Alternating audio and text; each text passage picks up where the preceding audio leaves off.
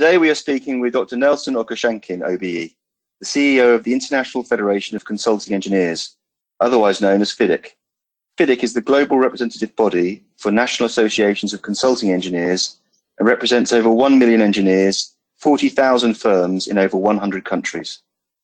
They are also responsible for the FIDIC suite of construction engineering contracts, with which many of the listeners to this podcast will be very familiar.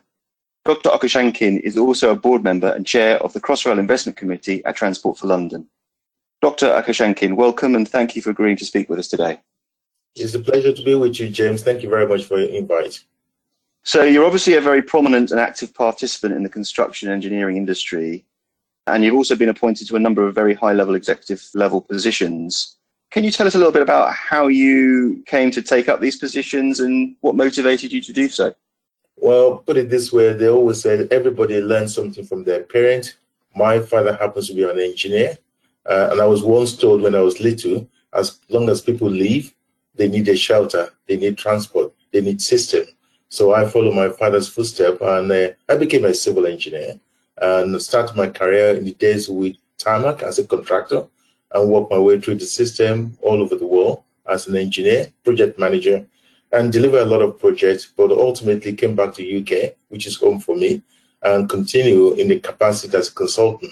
And having worked with like of WSP, High Point Render as a PLC and a board director, it's natural at a point in time you ask the question, how many more bridges can you build? How many more airports can you build?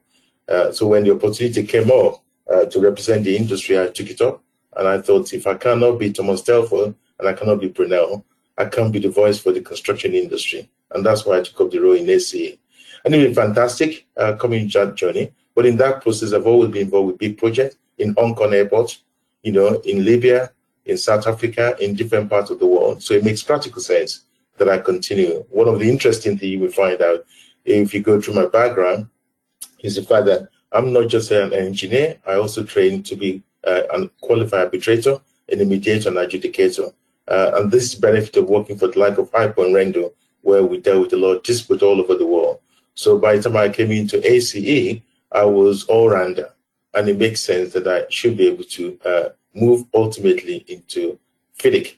And in between that, I still sit as the chair of investment committee of a fund in Africa. I'm currently on the TFL board, as you said at the beginning, and responsible for program and investment committee. And I'm also just come off on the Crossrail, where I've been the chair of the investment committee, which is a big project, so say the least. It's been an interesting journey, and I've enjoyed every minute of it. But I suspect at a point in time, you ask, how much can you do on projects and national, and now I'm at the global level. And FIDIC is like UN for the whole of the engineering community, and it serves the community all over the world, as you correctly said. And I see it as a challenge, and it's good to have a UK person running FIDIC. Thank you. Now, just pausing for a moment on your role with FIDIC. Obviously, FIDIC as an organisation is an engineers' organisation for engineers. But the FIDIC suite of contracts, of course, is drafted by engineers, for engineers, building and doing engineering works on major projects. But of course, it also crosses over into the legal sphere. And I just wondered how you found that, working with engineers and lawyers together. How have you found that interaction? James, it's a very good question. I mean, I suspect, if you go back to the root of FIDIC, in the sense that, FIDIC was really about promoting the best-in-class standard of delivery. And we have three golden approach that we've taken a pillar. One is about the quality of the design. The second is about sustainability of whatever we do. And the third one is about integrity and transparency. But if you look at the concept of the quality, it means it's not just the quality of the engineering, but the quality of the delivery and the procurement and the execution of the project. So it makes practical sense. If you start from the genesis of the old resident engineer, have to be the person who acts on behalf of the client, and therefore the contract have to be drafted in a way that enable all supply chain to be involved with the project from end to end. But ultimately, I think the key point is always about making it fair for all parties and ensuring that at least the contract is delivered in the most efficient way. So from that point of view, I think it's natural that, engineers sees that a role is to help the client in delivering, but also they have this independent, what I call, a balanced individual to make sure that, all parties to the contract are dealt with in a fair and a balanced manner. So from that point of view, it doesn't surprise me that FIDIC, is very much in this area.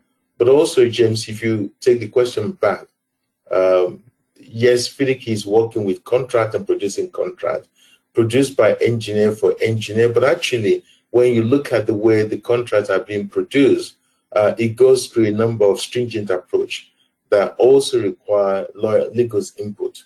So when we produce our document through our contract committees, we have a number of people, including lawyers, who we call in for friendly review at different stages.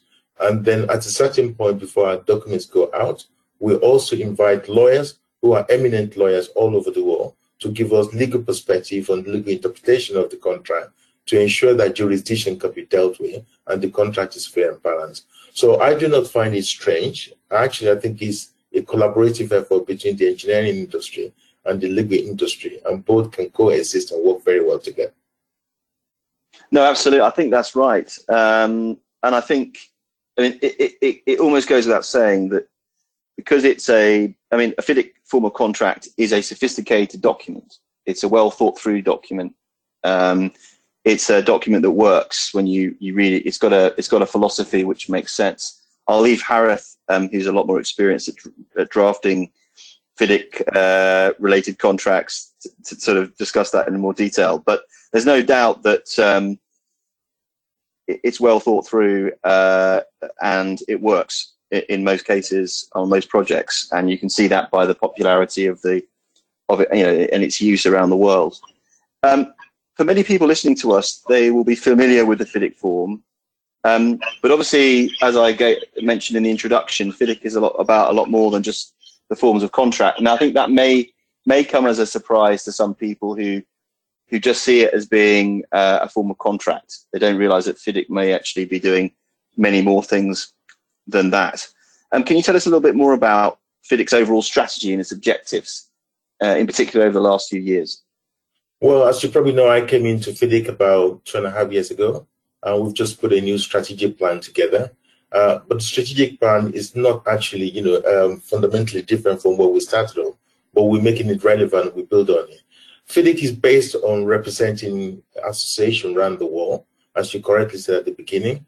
And our priority really is always about those 3 pillars that I talked about, which is, ensure that we encourage best practice in design, best practice in the way consulting operation work all over the world, and promoting, good guidance on how people should deal with construction projects. And that's why FIDIC contract come out of that. It's really meant to be a guide on good practice. And that particular means that a lot of clients, James, look up to the FIDIC contract as a good benchmark and a good barometer of contract to be used around the world. So it's not surprising that because it's been successful, you find that most multilateral development banks, they fully adopted it. And particularly since I came in the last 12 months, we've been able to secure 7 multilateral development banks to fully adopt the whole Rainbow Suite. But when we talk to the bank, James, we really don't talk purely about the contract. We talked about the procurement of the banks. We talked about their investment pipeline. We talked about their principle and transparency. We talked about issue about sustainability and also issue about integrity. When you look at that all together, the conversation we have with the client and stakeholder is far, far more than just pure contract. But a lot of people, as you correctly said, James, tend to know FIDIC for the contracts. So if you ask me to describe the FIDIC role, I would say the contract is one of the best practice documents that we put out, and the world have accepted that, and it's now become the benchmark across the world. So from that point of view, our engagement with government at different level is all about that area. For example, we are dealing with United Nations on sustainability development goals. We have our committees operating across different sectors. We're producing guidance notes and good practice, which our industry use. and a lot of clients endorse, and some of the government entity and United Nations use it. So it gave us quite a broad spectrum of activity that we do. So in conclusion, contract is one part. There's a bigger agenda which cover issues about climate change, best practice in development, project management, and integrity. So all those things are key items that we focus on, not just pure on contract.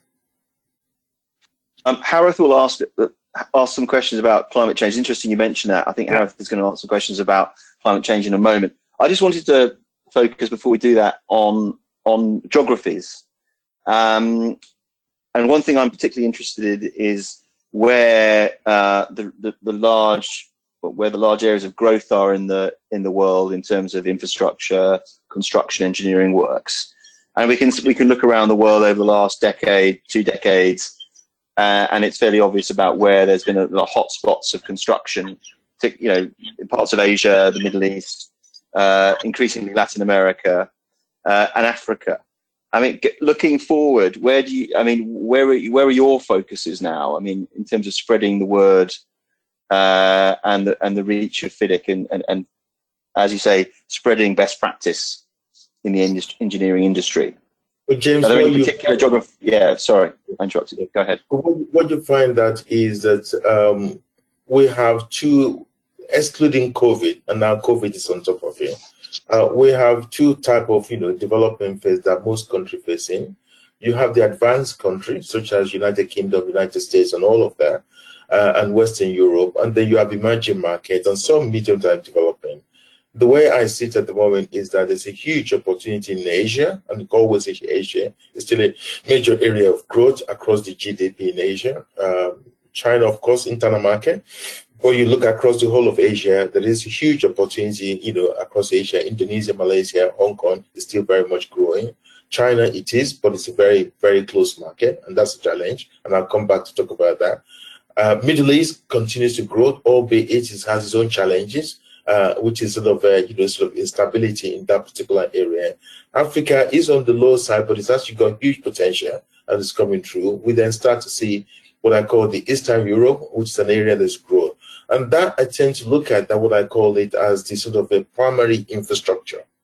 What you find that in the West is that we see growth that is going to come through as a result of the COVID, because most assets in the Western are very much past their sell-by date, and there's a huge replenishment agenda that needs to come through. But then the question that comes through in terms of infrastructure, I define between social infrastructure and economic infrastructure. And if I could put it simply, the economic infrastructure are the airport, the road, the rail, the big infrastructure. And the social infrastructure are things like education, hospitals, all those things are coming through that people need. And now that we have the issue of COVID, I suspect that there is a balance requirement. I'm not quite sure whether more people still want to work in the city or whether the big infrastructure is going to be 5G or possibly 6G, because a lot of people are now working from home.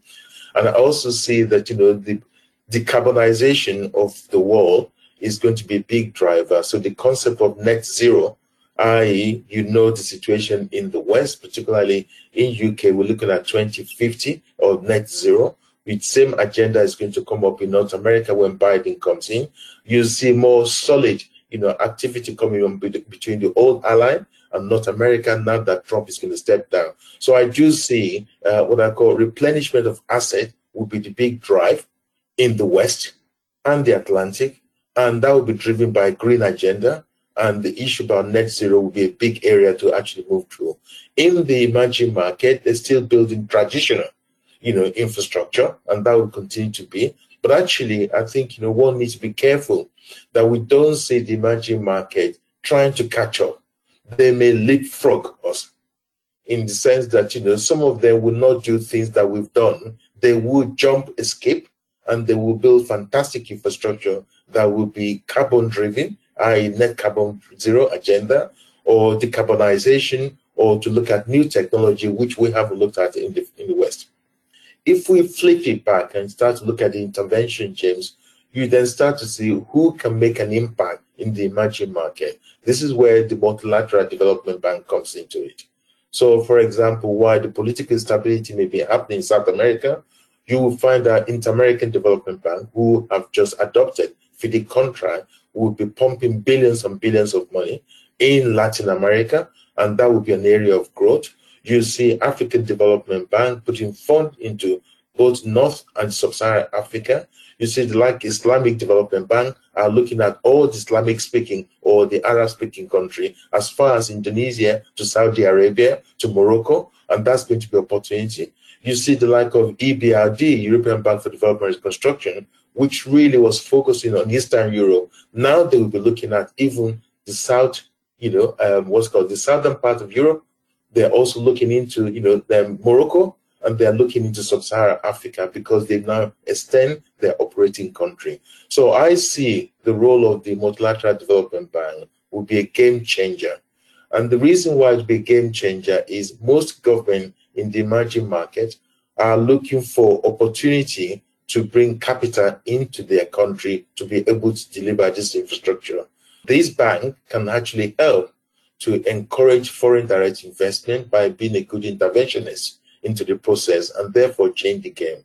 And that's why we in FIDIC use the approach that we need to get all this Multilateral Development Bank to adopt FIDIC contract and therefore create a good environment for inward investment and co-financing on infrastructure in different parts of the world.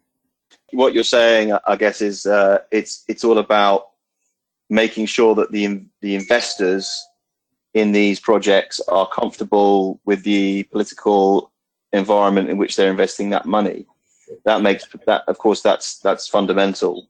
And how FIDIC can help that situation by providing, a stable, well-known allocation of risks between investors, developers, and contractors, and I guess international contractors are equally attracted to the fact that it's a development bank using a FIDIC form of contract.